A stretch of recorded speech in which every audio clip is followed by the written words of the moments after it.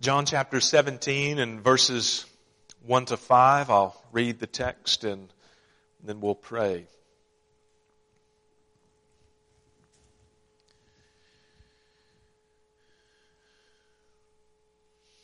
John chapter 17, beginning in verse 1, says, "When Jesus had spoken these words, he lifted up his eyes to heaven and said, 'Father, the hour has come.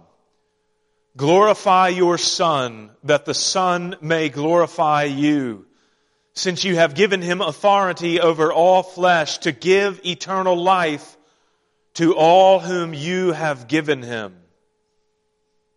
And this is eternal life, that they know you, the only true God, and Jesus Christ whom you have sent. I glorified you on earth, having accomplished the work that you gave me to do. And now, Father, glorify me in your own presence with the glory that I had with you before the world existed.'" Would you pray with me?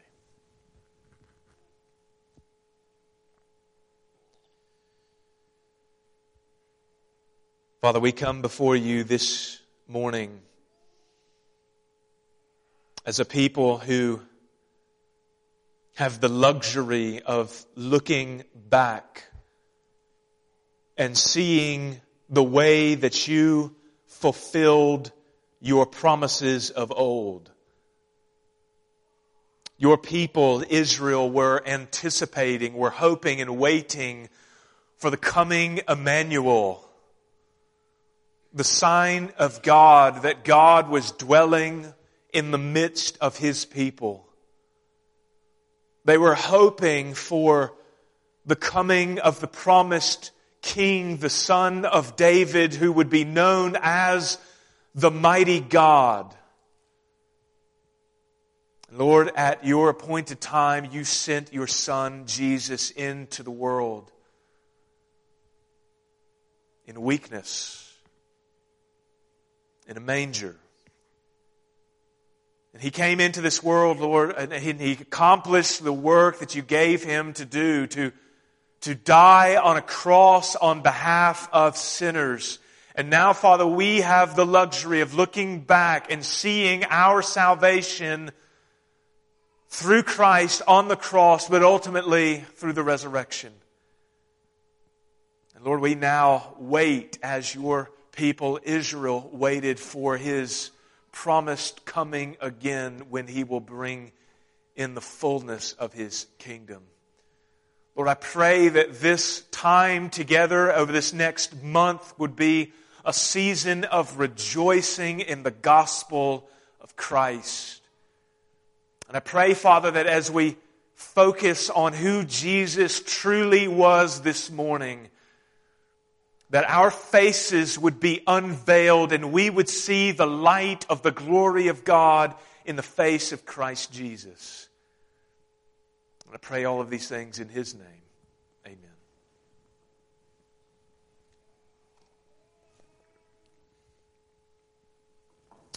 So today marks the beginning of a new series that will last for the 4 weeks of Advent. Last week we completed our study of 1 Timothy, and before, we begin our study going through the Gospel of John, which will come after this Advent series, we're going to take these 4 weeks to do a kind of mini-series focusing on the person and work of Christ. And there's a few reasons why I wanted to do this. Number one, because it is the season of Advent. Nothing too profound there. That is the season that we have entered into.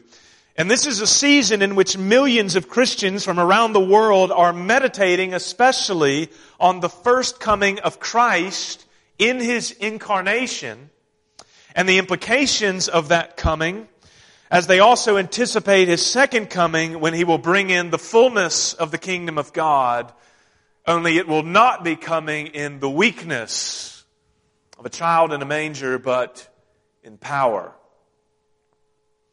In this season, we share in the joy that our brothers and sisters around the world have. We have fellowship with them in the hope of the gospel of Christ. And so this season provides us a time of focused unity with the body of Christ from all over the world. Second, this Advent series will give us an opportunity to rejoice together in the core message of the gospel. The title of this Advent series is From Heaven He Came and Sought Her, which is taken from one of the lines of the hymn, The Church's One Foundation by Samuel Stone. The full line is, From heaven He came and sought her to be His holy bride.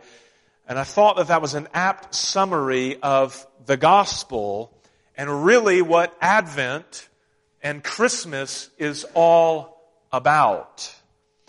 So for each week, we're going to unpack each phrase of that line from that hymn.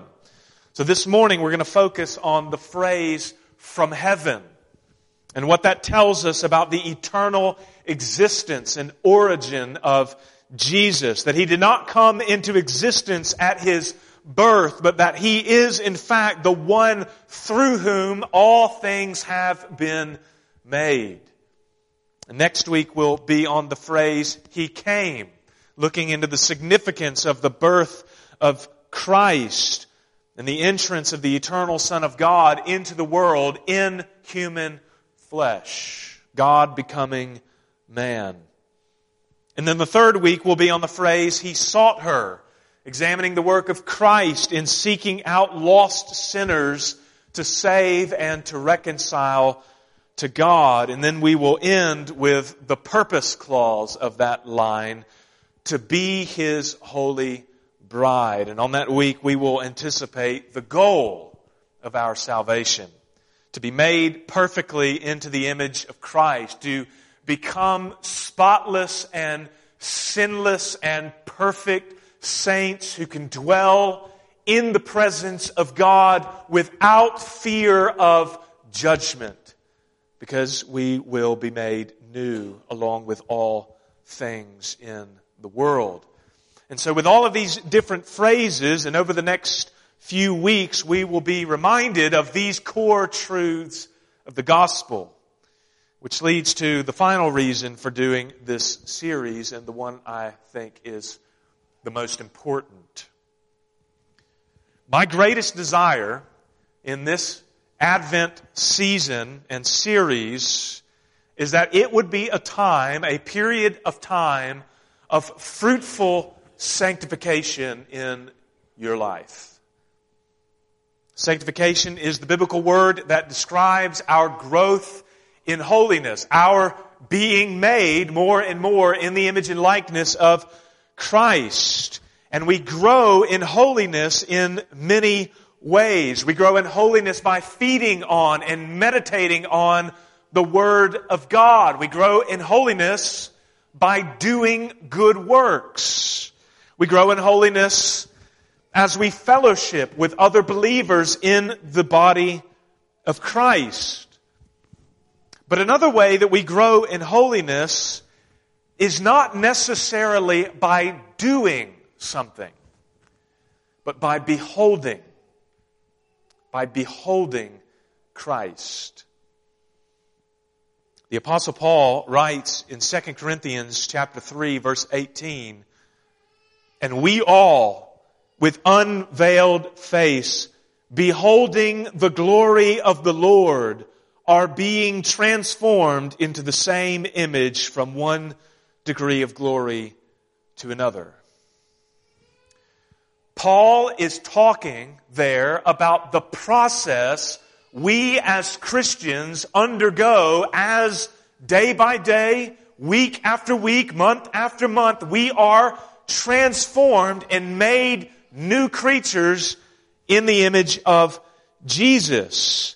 And he says that this takes place by the means of our beholding the glory of the Lord, by our fixing our gaze on the person of Jesus Christ by looking and dwelling upon the beauty and splendor of the Savior of sinners. By looking, as it were, in a mirror. Only the reflection that we see is not our own, but is a reflection of what we will become when we gaze upon Him. John Newton said that it is by looking to Jesus, by looking to Him, that the believer is enlightened and strengthened and grows in grace and sanctification. That is what I hope that this season of Advent will be for you.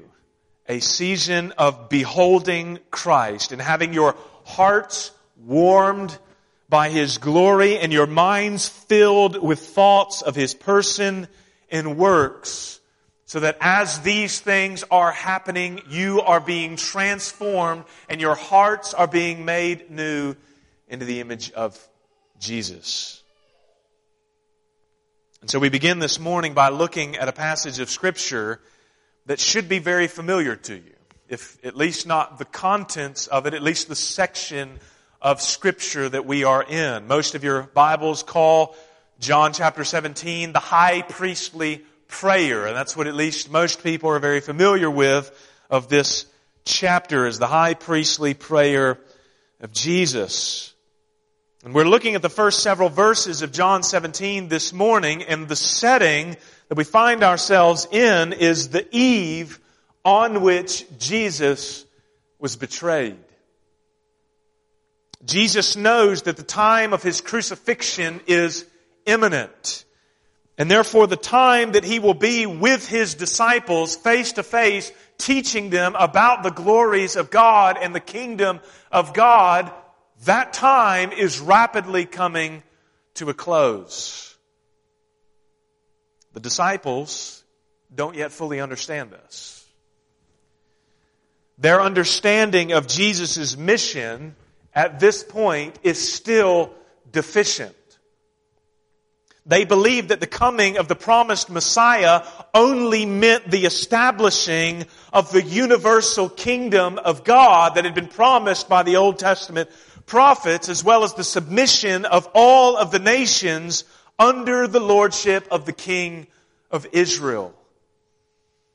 What they had not fully understood, though, is that their own prophets had also prophesied that the Messiah, who was to be the King of Israel, would also suffer and die for the sins of His people. That part had by and large been left out, had been read over. This is really nothing that we should condemn the disciples for. This is actually what we as Christians very often do as we read portions of the Old Testament and the New Testament. Things that we are blinded to, we often read over very quickly and miss very central truths of the gospel. For the disciples, it really wasn't until after Jesus' death and resurrection, in the 40 days that He spent with His disciples before He ascended into heaven, that the disciples understood the full mission of Jesus. That He was sent into the world both to suffer and to conquer. And so on this particular evening, Jesus is continuing to teach His disciples about what He is about to do. He is reminding them that to be His disciples, they must love one another as Jesus loved them. He's warning them and preparing them for the persecution and hatred of the world that is about to come upon them when He departs. If the world hates you, know that it has hated me before it hated you, He told them. He's also encouraging them and assuring them that it is actually better for them that He departs, that He is crucified and is eventually raised from the dead and ascends to heaven. This is better for them because once He departs, He will send to them the promised gift of the Holy Spirit. And the Spirit will comfort them and guide them and remind them of the truths that they learned from Jesus, and will also give them new revelation about the things that are to come. And because of this, they will teach and make other disciples with a divine authority that was uniquely given to them as apostles. And so after these final instructions, we come to John 17, verse 1, where we are told that after Jesus had spoken these words, He lifted up His eyes to heaven. He began to pray. The Son of God began to pray. We ought not to understand or underestimate the significance of this prayer here, and the significance of being able to hear a prayer of Jesus. Prayer is one of the most personal deeds a person can do. When we pray, our hearts are laid bare before the throne of God. Our sin is exposed. Our deepest longings and fears and anxieties and joys are expressed to the God who knows our frame already. There's a quote that's often attributed to Robert Murray McCheyne that is actually from the Puritan John Owen. It says this: "What a man is on his knees before God, that he is, and nothing more." What makes this quote so full of penetrating truth is that we as sinful and prideful human beings need to be humbled and reminded that we are indeed nothing more than what we are before God on our knees. But here we have Jesus on His knees, in a sense, in prayer. And unlike a sinful man who needs to be humbled, it may be said of Jesus that what He is on His knees before God, that He is. And in this prayer, what we find Him to be, what is revealed for the world to see, is that this Jesus is utterly unique. There has never been one like this one. He is a son, but He's more than a son. He is a servant, but He is more than a servant. He is a man, but He's even more than a man. What we find in this prayer, and what the Gospel of John is making indisputably clear, is that Jesus is the pre-existent Son. He has existed eternally. There has never been a time when He was not. No other person ever predated Him. Nothing in creation is older than Him. The age of the oldest star in the universe is but a second in His sight. And there are a few reasons why we see that this is so, why He is indeed the pre-existent Son of God from His prayer. And the first concerns the authority that He was given from heaven. The authority that He was given from heaven. In verse 1 again, He says this: "Father, the hour has come. Glorify your Son, that the Son may glorify you, since you have given Him authority over all flesh, to give eternal life to all whom you have given Him." Jesus knows that the purpose for which He came into the world, namely to bear the judgment of God on behalf of sinners, has come to its fulfillment. The hour has come. The appointed day that all of history is leading up to has arrived. It is the determined plan of God for this event to take place. And notice that this does not lead Jesus into a kind of hopeless fatalism. He doesn't have the mindset that the predetermination of a certain event to take place, namely the crucifixion, is an excuse for him to do nothing. Rather, it is precisely because his death has been predetermined to happen from before the creation itself. It is precisely because of this reason that Jesus begins to pray to the Father.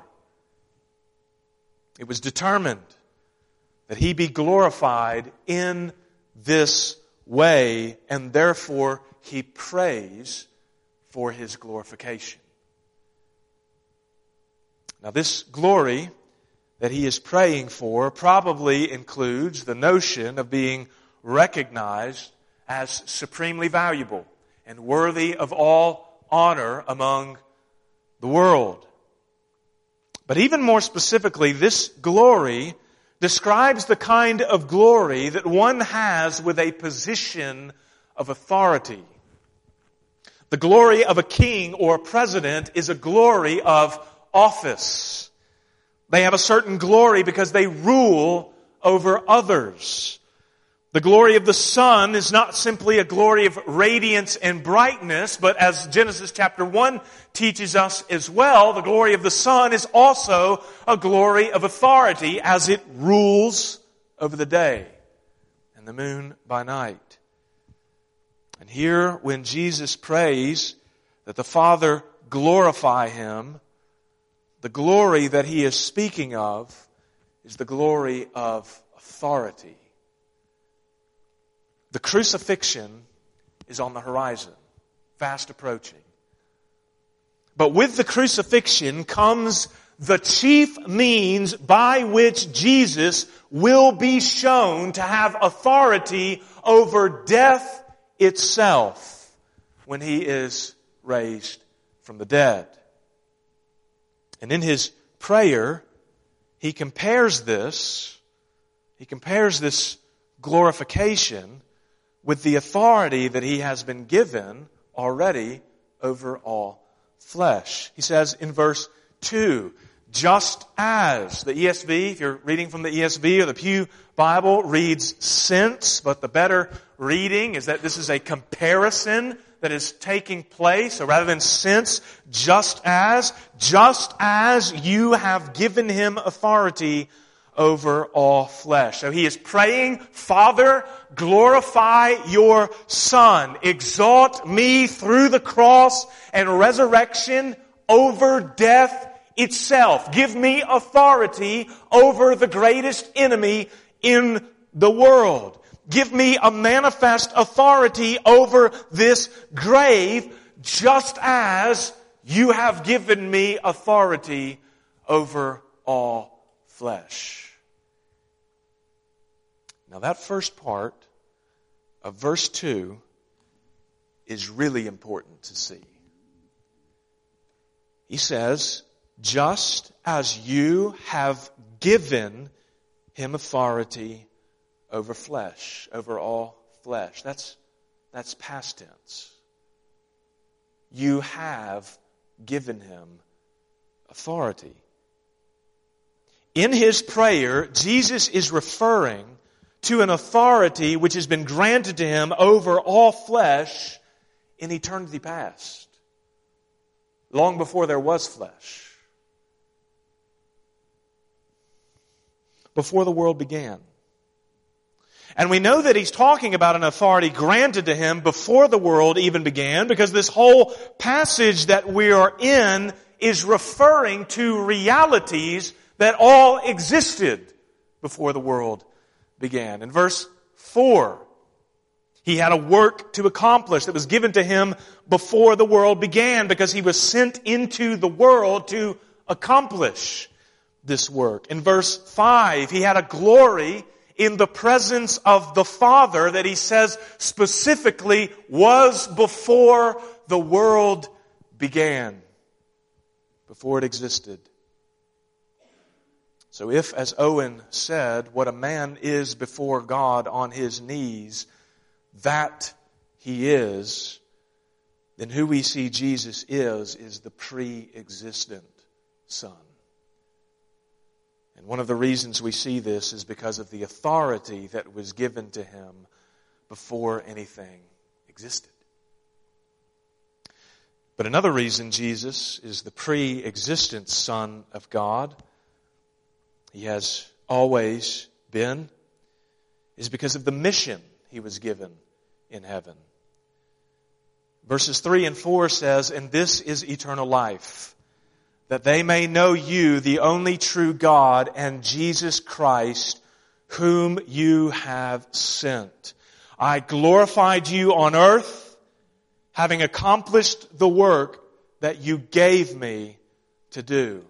Again, notice how Jesus speaks of his being sent and accomplishing the work that the Father gave him, past tense, to do.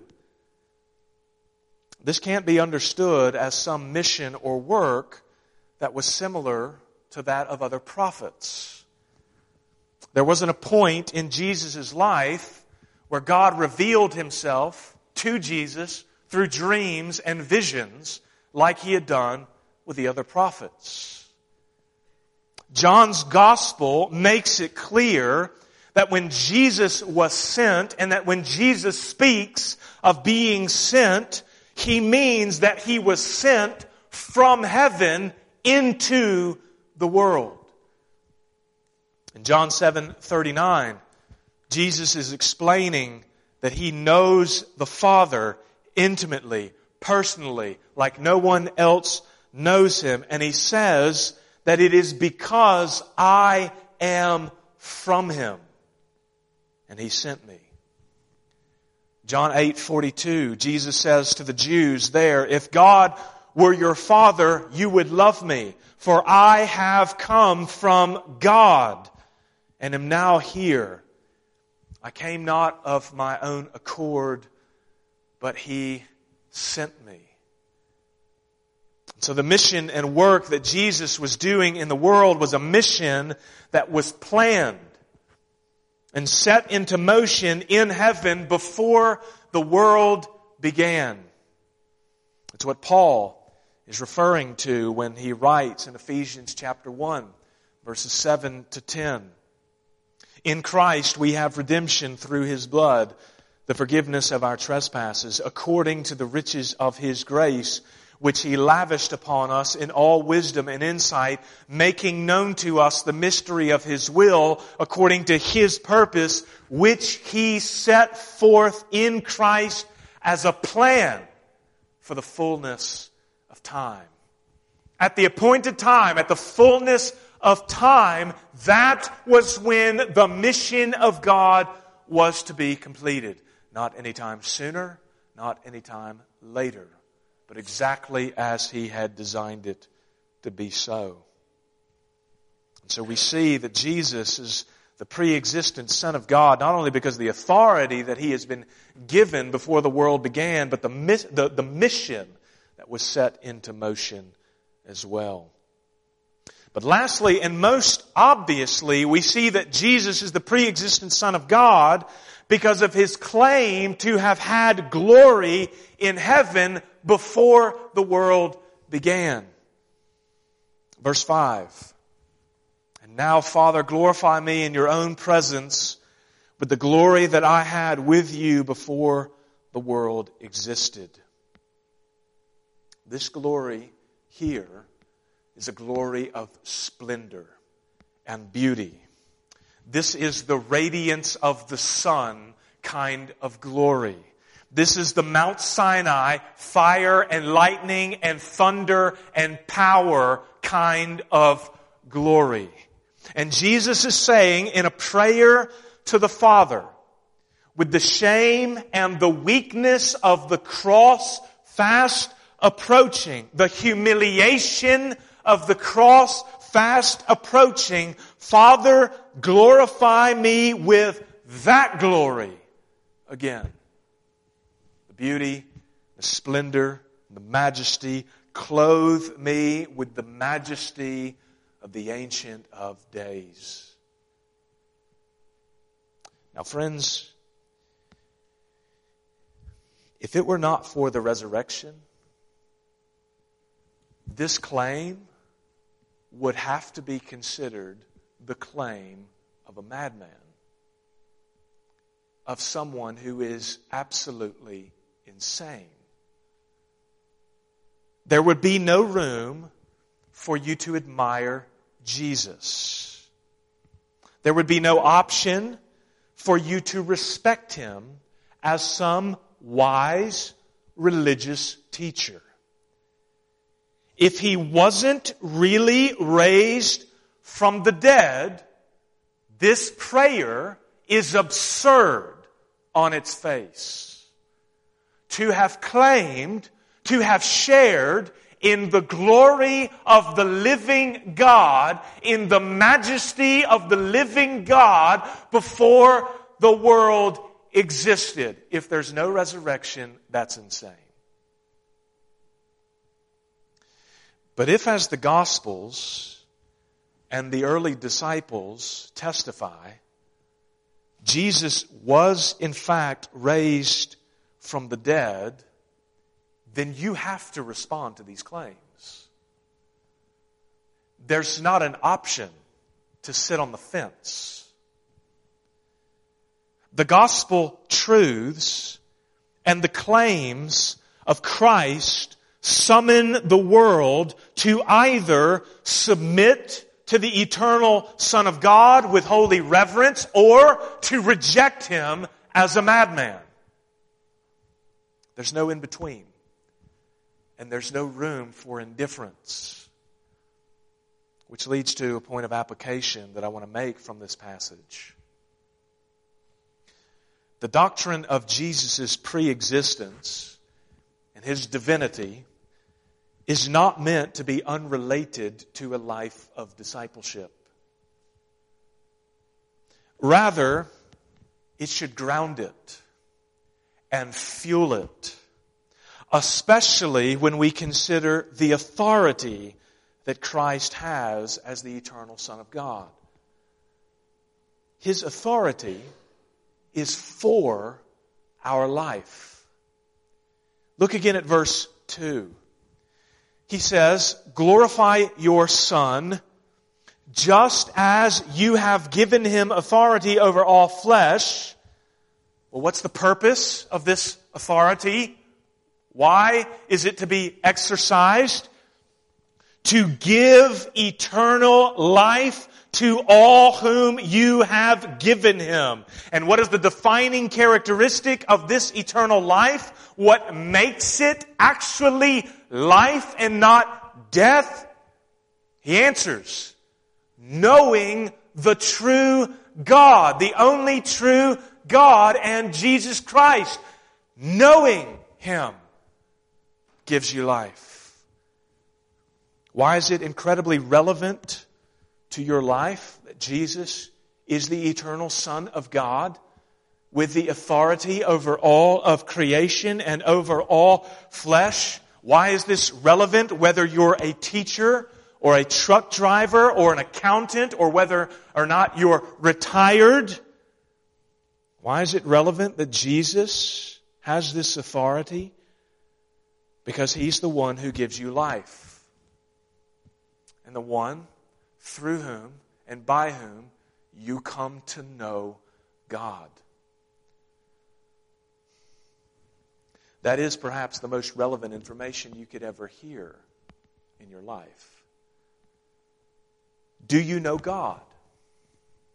Do you know God? I'm asking you now to consider that question. Do I know God? Do I really know Him? When we speak of our friends, we say we know them. I know them. I know a lot about them.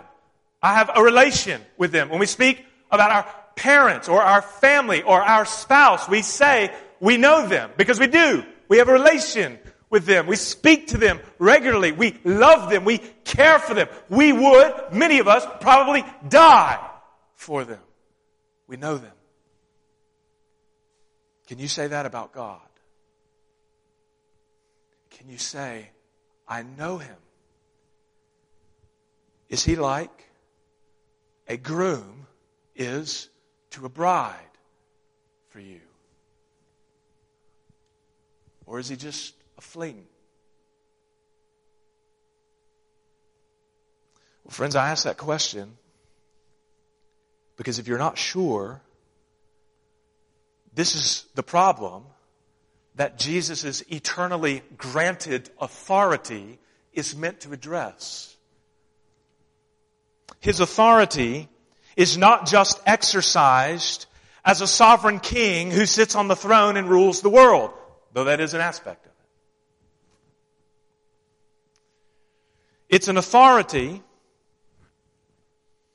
that serves a greater purpose of making you to know God. It's an authority to grant life to the dead. It's an authority to come to a sinful and orphaned child as every sinner from birth is and to adopt them so that they come to know who their Father is. And they come to enjoy knowing Him as their Father. In Jesus' most intimate moment in the Gospels, perhaps, a prayer to His Father, you get to see His heart. You get to gaze into the heart of the living God. And what do you see when you look at that heart? What do you see there when you look at the heart of Christ? You don't see an unmerciful and vindictive God. And you don't see a God like many of the gods the pagans would have worshipped, who looks upon humanity as a bug that simply needs to be swatted. You see here the heart of a God who will suffer Himself, and who will shed blood, and who will shed tears to give people who were the cause of that shed blood reconciliation and the ability to know Him and to enjoy Him and to experience through Him everlasting life. You see a God whose heart is aimed at their good and at your good. This is a God, friends, that you want to know. And this is a God whom, if the problem that you have is whether or not I can say, I know God, He provides the way. And that way comes through Jesus, who is the Son of God and the Lamb of God, who entered into the world to pay the penalty for sinners, that we might know Him and through Him enjoy everlasting life. Would you pray with me?